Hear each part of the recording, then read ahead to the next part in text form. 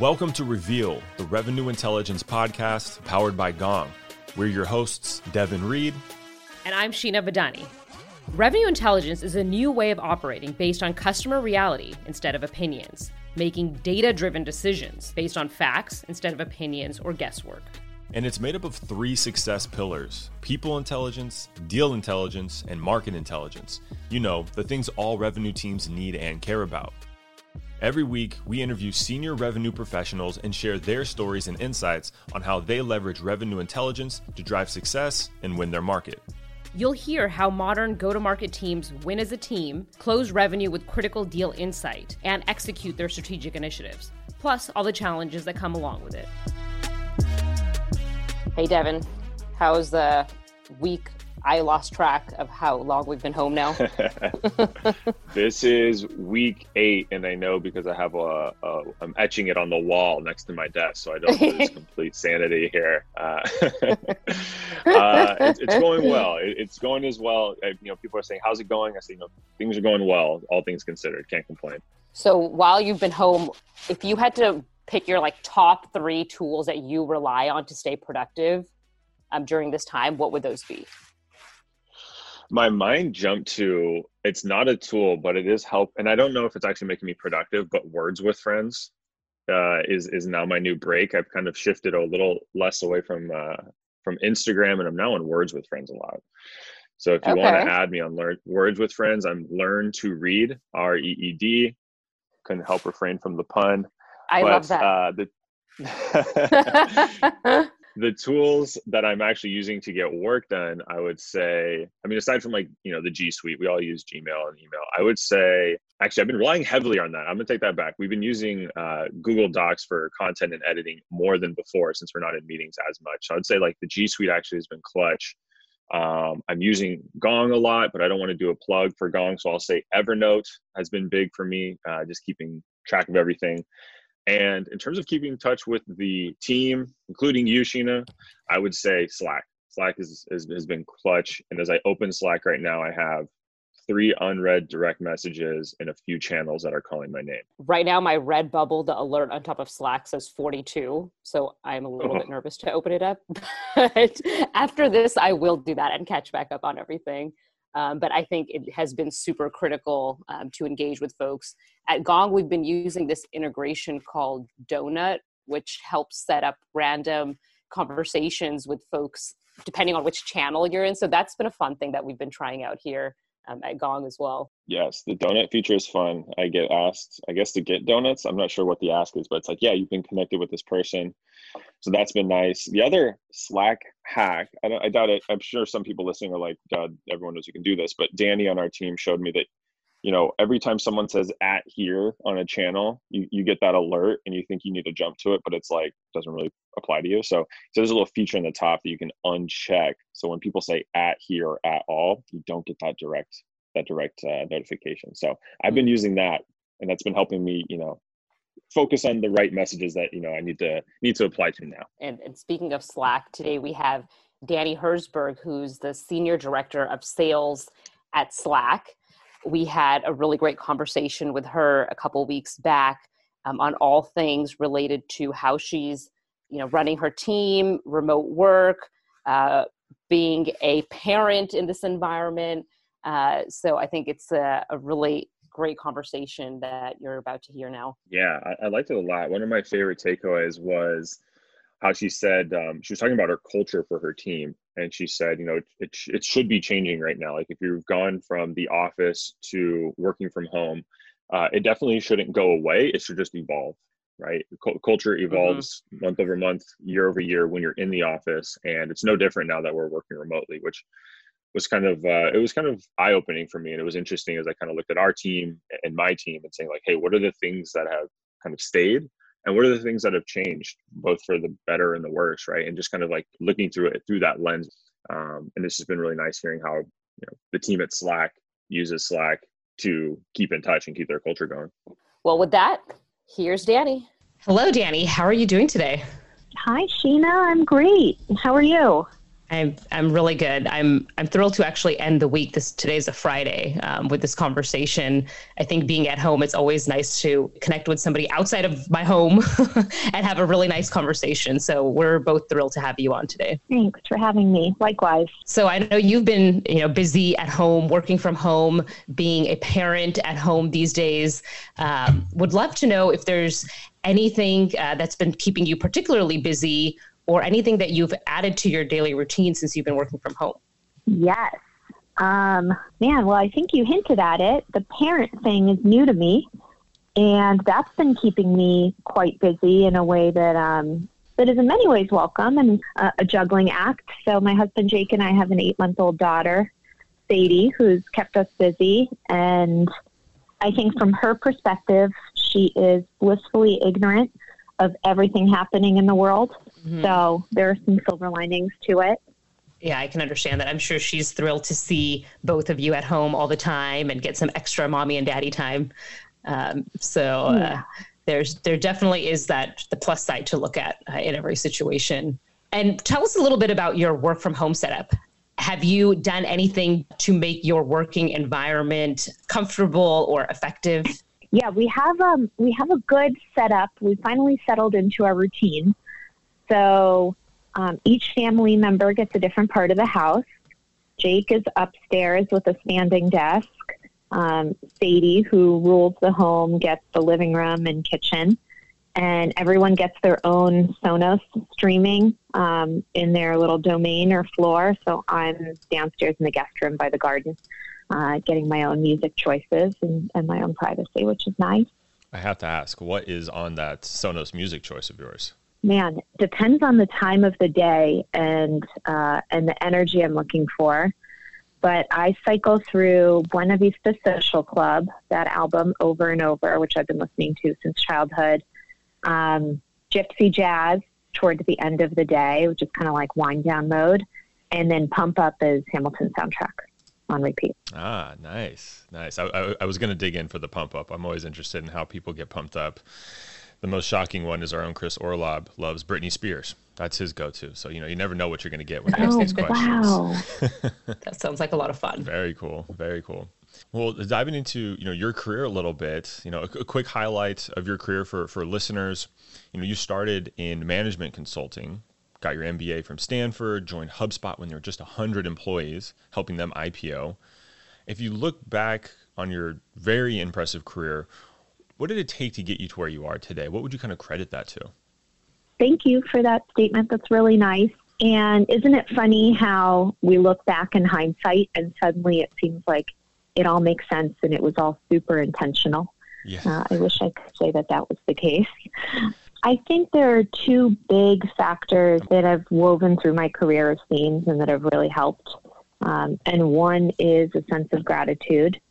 And the other I've developed over time, and I think will serve everyone well in their career, which is cultivating some sort of distinctive sense of self-awareness. And I can dig into what I mean by each of those. Like in my case, I started my career in management consulting, and I very quickly learned that I am inherently a social creature. I am not born and wired to sit alone in an office and build PowerPoint decks and Excel models without interacting with people. And so I very quickly realized I thrive in a context of collaboration, talking to people, communicating. And so when I ended up at HubSpot, I was so grateful to be at that company and in that role that I just held on for dear life and really wanted to over deliver, whatever that meant. And I think it was a really good thing that I had no prior track record of success. Basically, I had no reason to be particularly confident in that role. And I felt so utterly lucky to get a job in sales at a company that I admired that I was very motivated to work hard and give myself a chance to prove myself and keep the job. That gratitude, kind of coupled with a chip on my shoulder, really helped propel me in the early days. And it's something that I constantly come back to in every single role that I'm in. Which tends to be one that feels like, a comfortably uncomfortable stretch for me. The self-awareness one, you don't get from the get-go. But I think it's really helpful to start learning, where do you thrive? What makes you happy? In an ideal world, what makes you energized that isn't the obvious path for everyone else? So, for example, had I known that I shouldn't enter management consulting after graduating Penn, I basically followed the herds and thought, this is a place where I can build a career, and I should be building PowerPoint decks, and I should be doing Excel models in my sleep. And then as soon as I discovered sales, which is not what anyone is encouraged to do coming out of the Ivy League, I realized that I could just get paid to ask people questions and listen and help build a company. And that felt really, really good. So I've kind of leaned into that over time. And at HubSpot, it's a very SMB oriented company. That's where the company had product market fit. So I went into enterprise, which is the less popular place to go. And then over time, when I heard management was called adult babysitting and was something that people kind of shied away from, I jumped into that and learned that management is really just human psychology, which is the thing that interests me more than anything else. And I absolutely loved it. And then when I went into the product team, I remember talking to a PM on my team, and we were dividing and conquering as we were relaunching the platform at HubSpot. And we were talking about, basically networking, talking to other best of breed SMB SaaS companies and figuring out how to strike a partnership. And he looked at me and shuddered and was like, that is my living nightmare, to sit down and have a beer with someone and exchange notes and figure out how to strike a deal. He really liked figuring out what to do with APIs and how to actually build the integration. And I realized that is my absolute happy place. I would do that for free, not as part of my career. And again, I keep thinking about these things that feel very natural to me that seem not so natural to other people, or not necessarily even popular. And it allows me to complement people's blind spots and then lean on people who complement my blind spots. I've leaned on that in my MBA, and I continue to lean on that here at Slack. To double down into that a little bit, was it more through your personal experiences that you realized sales was the right fit for you, or were there people guiding you, a mentor or manager or somebody that helped you realize that might be a better fit for you, or a direction that you should consider? No one guided me to it. In fact, I have HubSpot's CEO to thank for falling into sales. I interviewed with him, and he put me in the position, and I had no idea what it meant when I was joining. But I'm a natural, phone talker or fan of long dinner parties or anything that involves just getting to know people on a really deep level and asking questions and hearing people's stories. And so sales ended up just feeling very, very natural to me. But to be fair, it was not a career aspiration. And even while in sales and loving it, and in sales management and loving it, it continues not to be my North Star per se. I like helping people and companies solve problems, and I like connecting with customers. And I got a chance to do that from a product perspective in a really meaningful way at HubSpot. And I do it wearing all sorts of hats at Slack too. So I think that the guiding force has been trying to pay extra close attention to what I go to bed at night thinking about, what I wake up in the morning thinking about, and where I light up during meetings and in my professional work, and then trying to craft the role around that. Mm-hmm. And I do try to pay attention too to fellow leaders and things that I get the sense that they dread or aren't their same happy place, and try to step in to balance that out for them, so that we're all doing more of what we love. That's a great way to position it. You briefly touched on Slack, so that's where you are today. Yeah. Would love to hear a little bit more about your current role at Slack and what some of your responsibilities look like. So the role has evolved quite a bit at Slack, and I'm happy to go into that. Today, I oversee Slack's SMB and mid-market sales organizations, which basically means overseeing revenue for all customers below 1,500 employees. And what it entails today is a team of sales reps and leaders spanning about 80 people across a couple of countries and a number of different geographies. Perfect. And you talked about the evolution of that role over time. Maybe you could briefly touch on what that looked like. Yeah, so this is interesting. It kind of connects to what I was talking about earlier in listening to your gut and not necessarily going for the most popular path.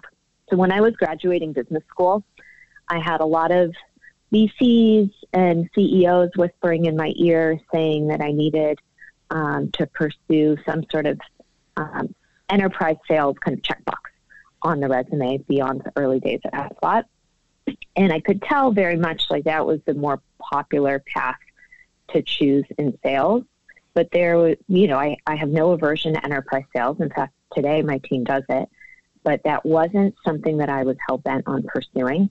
I was more interested in who I was going to be working with, what kind of problem I was going to be solving, and where my skill set would fit in really nicely. So when I first met up with Kevin Egan and Bob Fratty, who lead our sales org here at Fox, I basically just said, I want to lead a chunk of go-to-market and work with you. You tell me where I'm needed.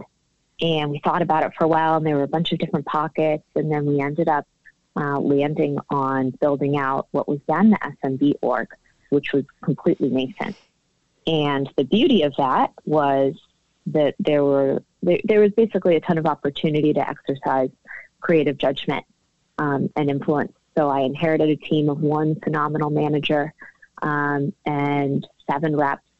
And over time, that team evolved to become a mid-market org. We ended up shifting all the SMB reps mid-market up to mid-market, and then hiring more of a mid-market field sales profile into the role. We ended up promoting a number of managers from within, opening up many new geographies, and then also hiring some from the outside.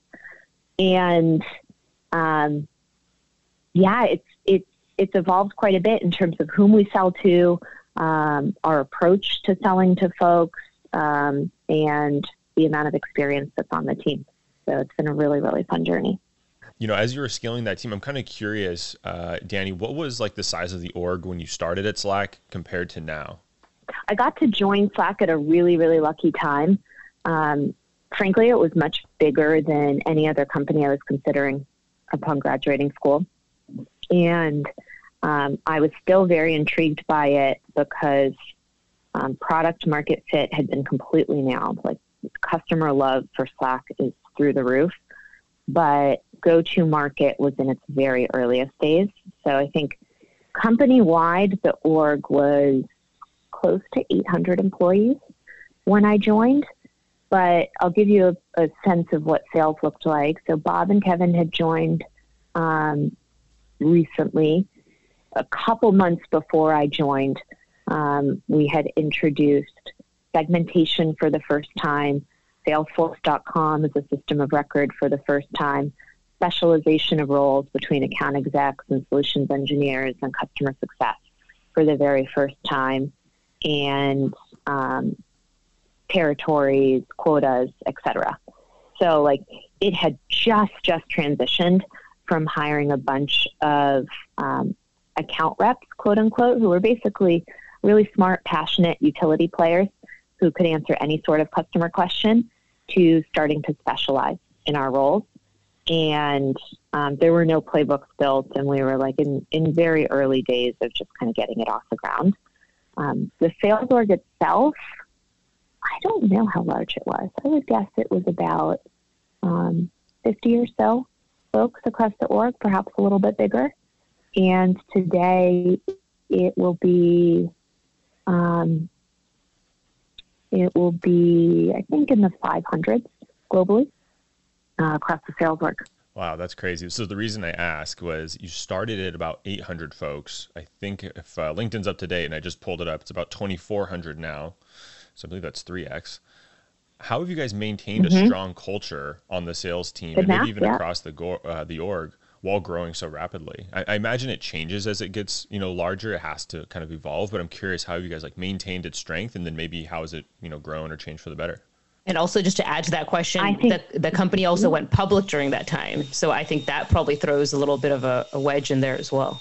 I really like the concept of thinking through how the culture should evolve rather than how to maintain a culture, because you never want to bottle up a culture in its entirety and hold on to the glory days of being a startup, or it means, your org isn't growing and thriving the way you hope it to. So evolution is exactly what we're aiming for. I think that there are a number of things that we at Slack have done uniquely well, and that I would encourage other leaders to embrace.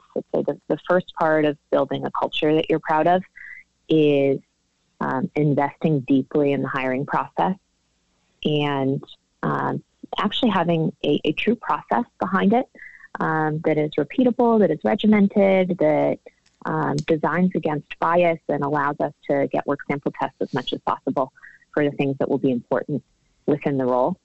So we have quite a thorough and structured process for getting to know our candidates.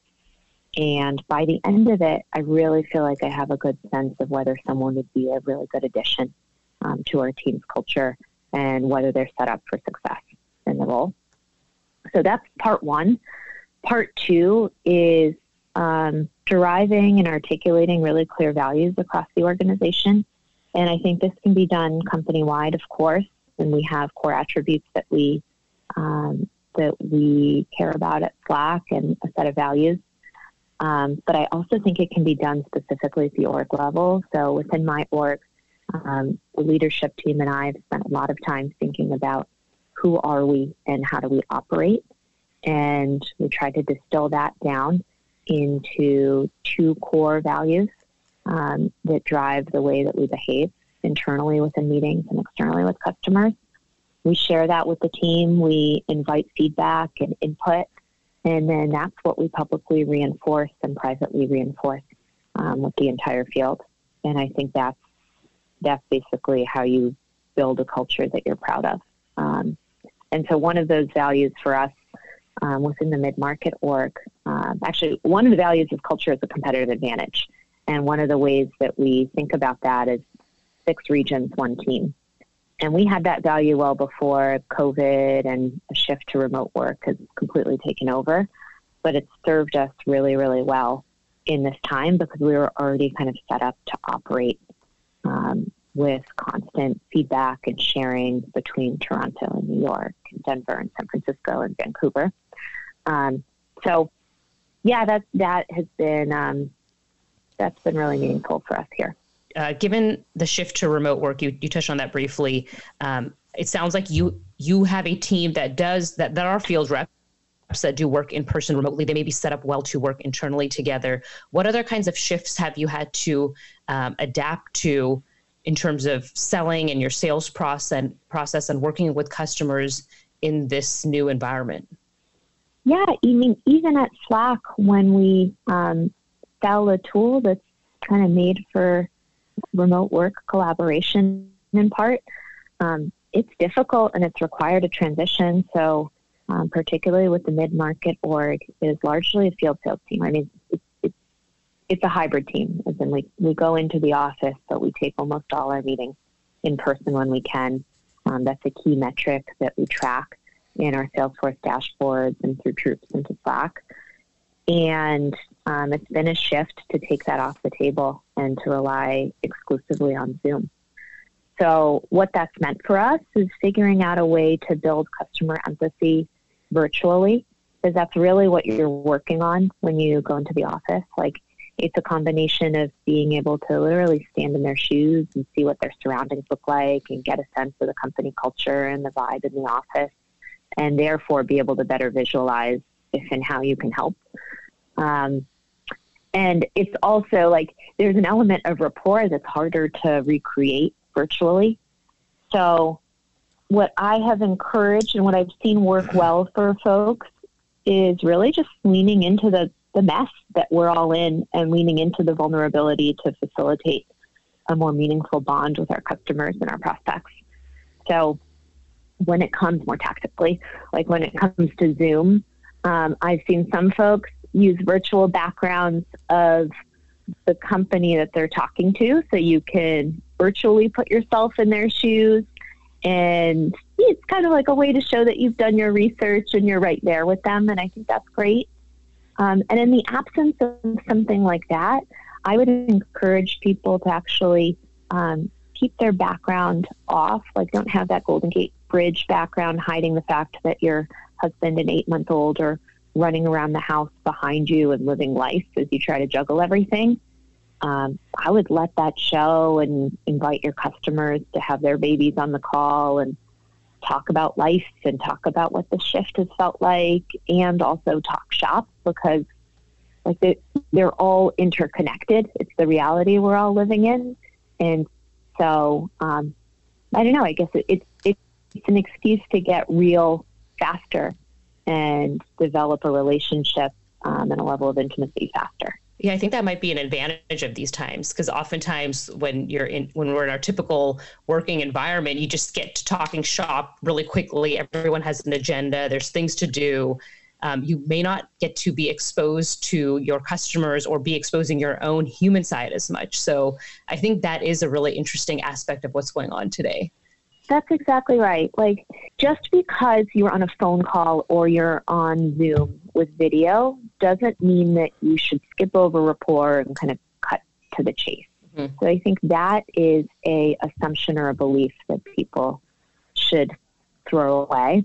I would encourage people to continue booking hour-long meetings as though you would if you were coming in for an in-person, and lean into the unscripted parts of the call as much as you can, and trust that that's going to serve you well in figuring out how to help customers. Since this week we're talking to Danny from Slack, we wanted to look at the data around communication for people working from home. According to Buffer's annual State of Remote Work report from 2020, the two biggest challenges for remote work are pretty much a tie between collaboration and communication and loneliness. And in total, they account for about 40% of the responses. And these have been the top challenges for the past 3 years. So now that nearly everyone in the B2B space is remote, this challenge will only increase. Stick around for today's micro action for a tip on how to improve team communication. And as a manager, how do you specifically get visibility into what's going on with deals, with those customer conversations? There are those in-person one-on-ones that you may have been having with reps and managers on your team that are no longer happening. So how do you maintain that sense of reality and visibility? My approach as a leader has never been to sit in on every single customer meeting anyway. I love to join them when I can. But as a leader, you really need to trust your managers and your reps to over-prepare. So that's really what we've been doing. We've been having meetings before customer meetings to anticipate what questions are going to come up, what objections we might face, what uniquely may be hurting our customer in their industry, given everything that's going on.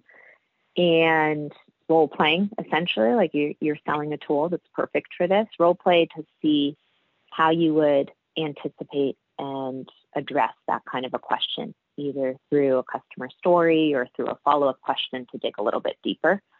And that's what will set you up. I don't think there's anything different about this time in terms of a need for leadership's involvement in customer meetings. Like, if you should be in the room, you'll be in there virtually. If not, then you just need to help the field practice and get really, really comfortable, and then let them do their thing. And to a certain extent, of course, rely on dashboards to understand where, if at all, conversion rates are breaking down. Like, so if someone had 10 hour-long Zoom meetings with leaders at their prospects companies over the course of a week, and none of those turned into pipeline generated, that warrants a conversation, of course, to figure out how they're managing those meetings and what's happening. But yeah, aside from that, I don't think there's all that much that really needs to change.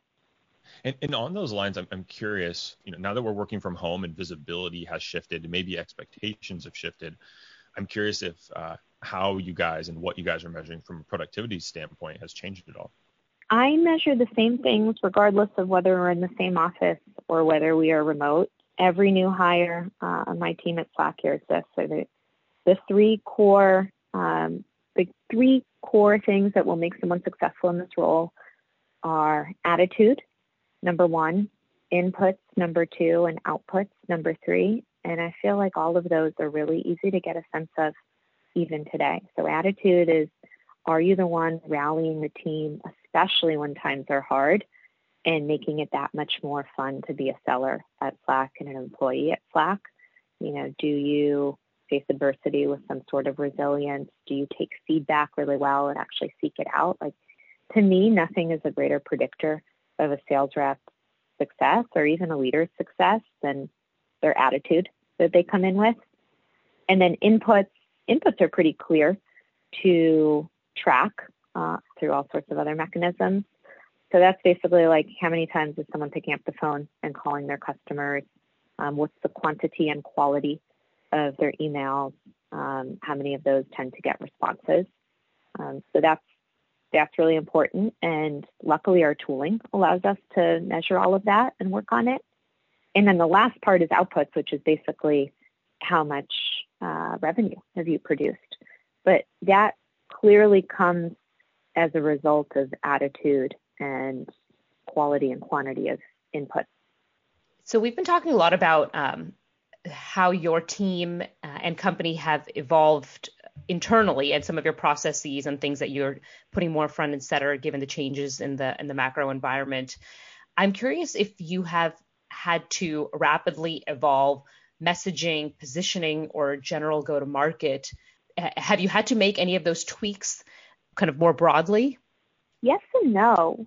If you go back to our S1, you will see that, we weren't necessarily built for remote work per se, like that's not the call out, but we're built for organizational agility, which is essentially what is needed more than anything else right now. So like, how do you pivot on the fly? How do you get alignment across all sorts of stakeholders, across different offices and different functions, and march to the same tune?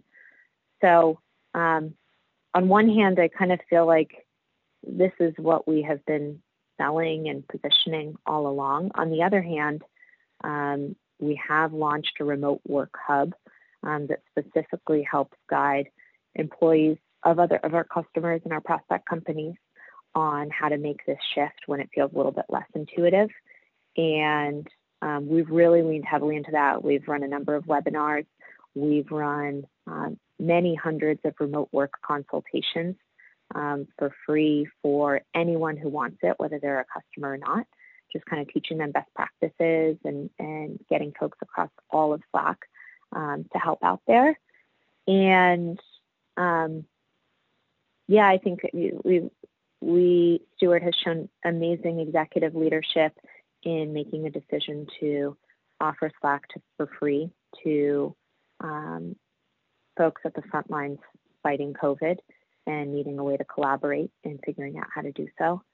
So we were made to do exactly this. On the other hand, we're now trying to speak the exact language and try to meet customers where they are as they navigate a shift faster and more of a condensed time frame than they ever expected. Has any of this stuff that you were doing in office in terms of maybe coaching your leaders that report to you or just coaching your reps, I imagine you guys had some probably good cadences and some good kind of process in place while we were in the office.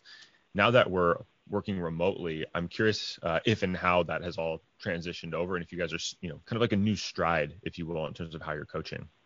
We absolutely have, and to borrow your word from earlier, it evolves week by week as we settle into this new reality. So, and frankly, I think it actually it levels the playing field a little bit, because before I could turn around and with my manager who's in San Francisco, I could just walk over to her and ask her a question or run something by her. And there's a little bit more of a formality or a little more friction in hopping in onto a Zoom or calling managers who sit in other geographies. And now we're all remote. So we're all in the same boat. I love that.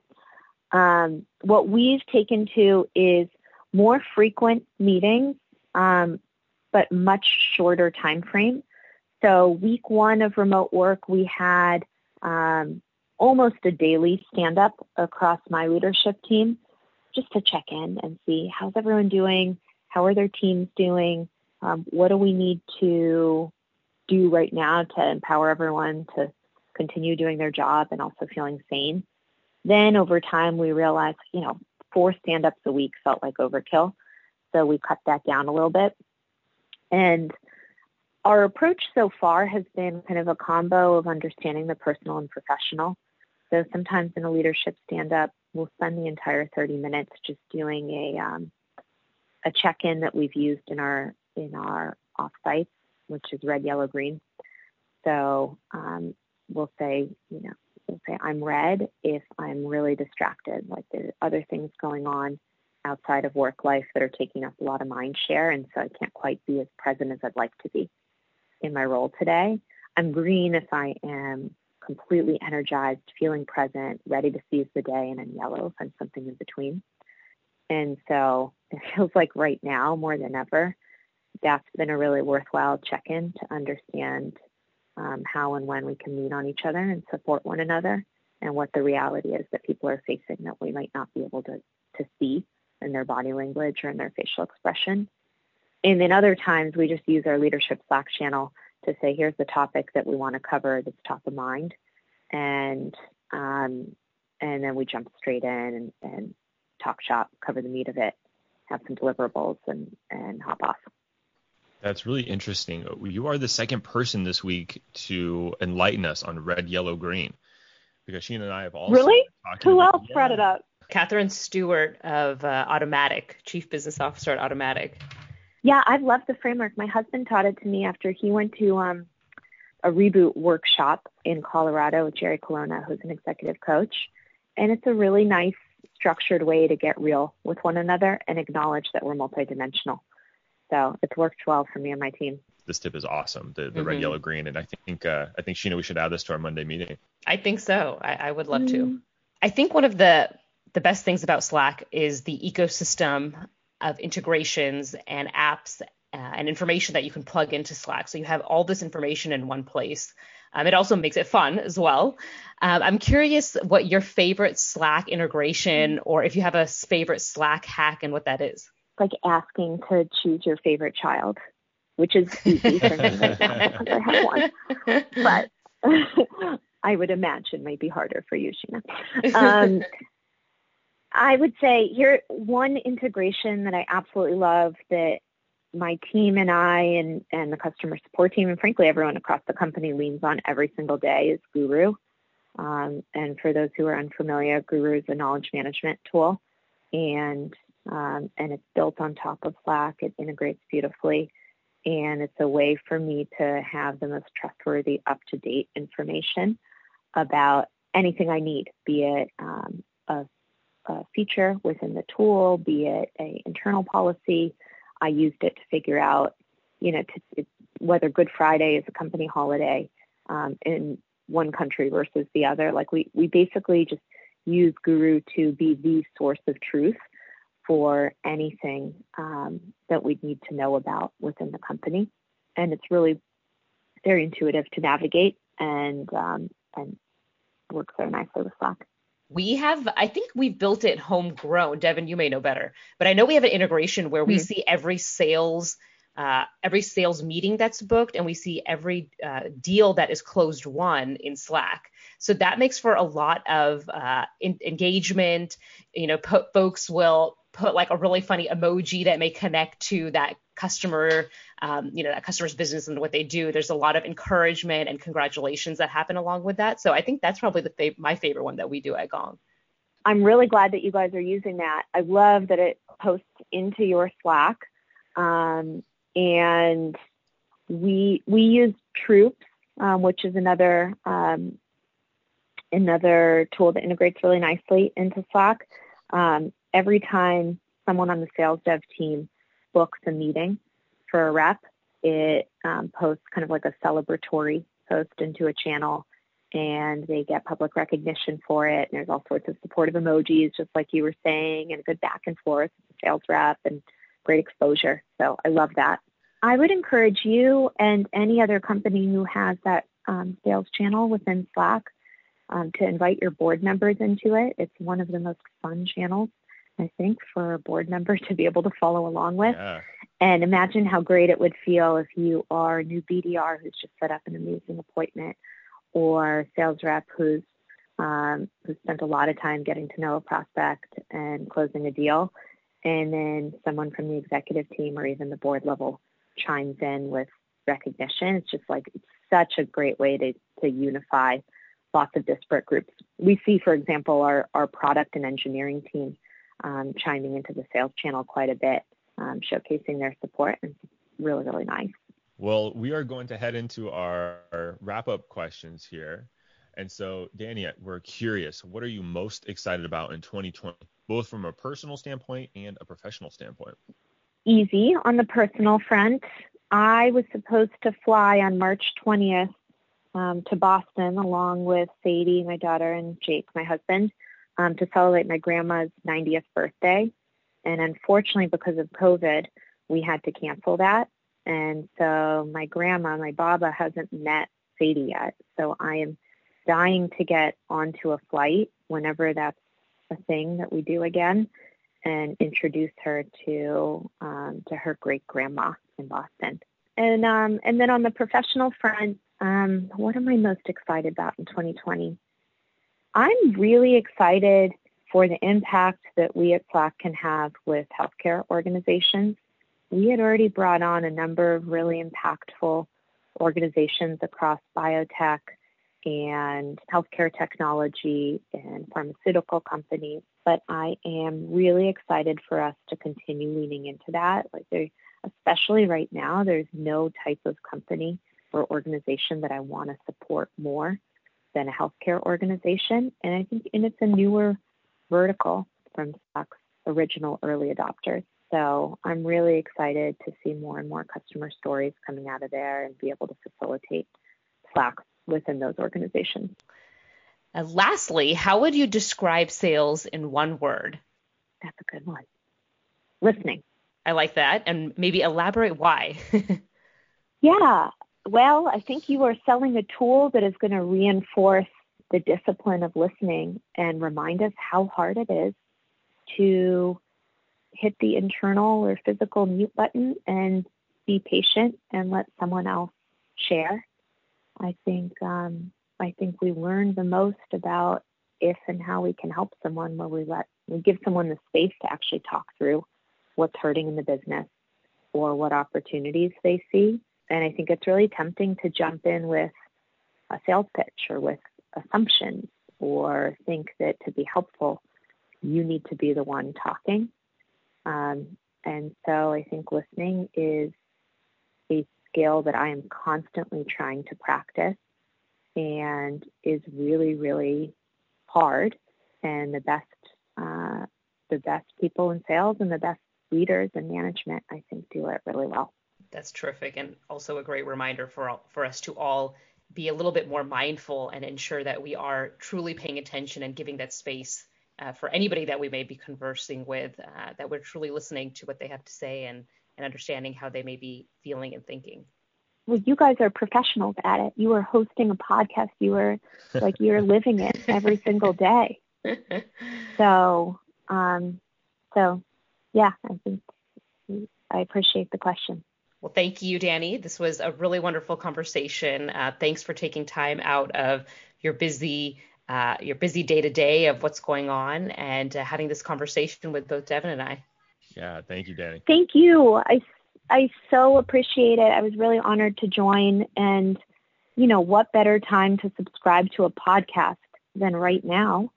So I love that you guys are doing this and helping find a way to support everyone and staying sane and feeling productive, even as we're just adjusting to a new reality.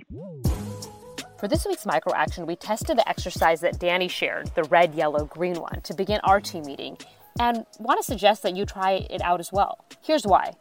Meeting fatigue has now become a digital reality as back-to-back meetings pile up. As a result, it's really easy to get straight to business instead of taking a few minutes to connect on a human level.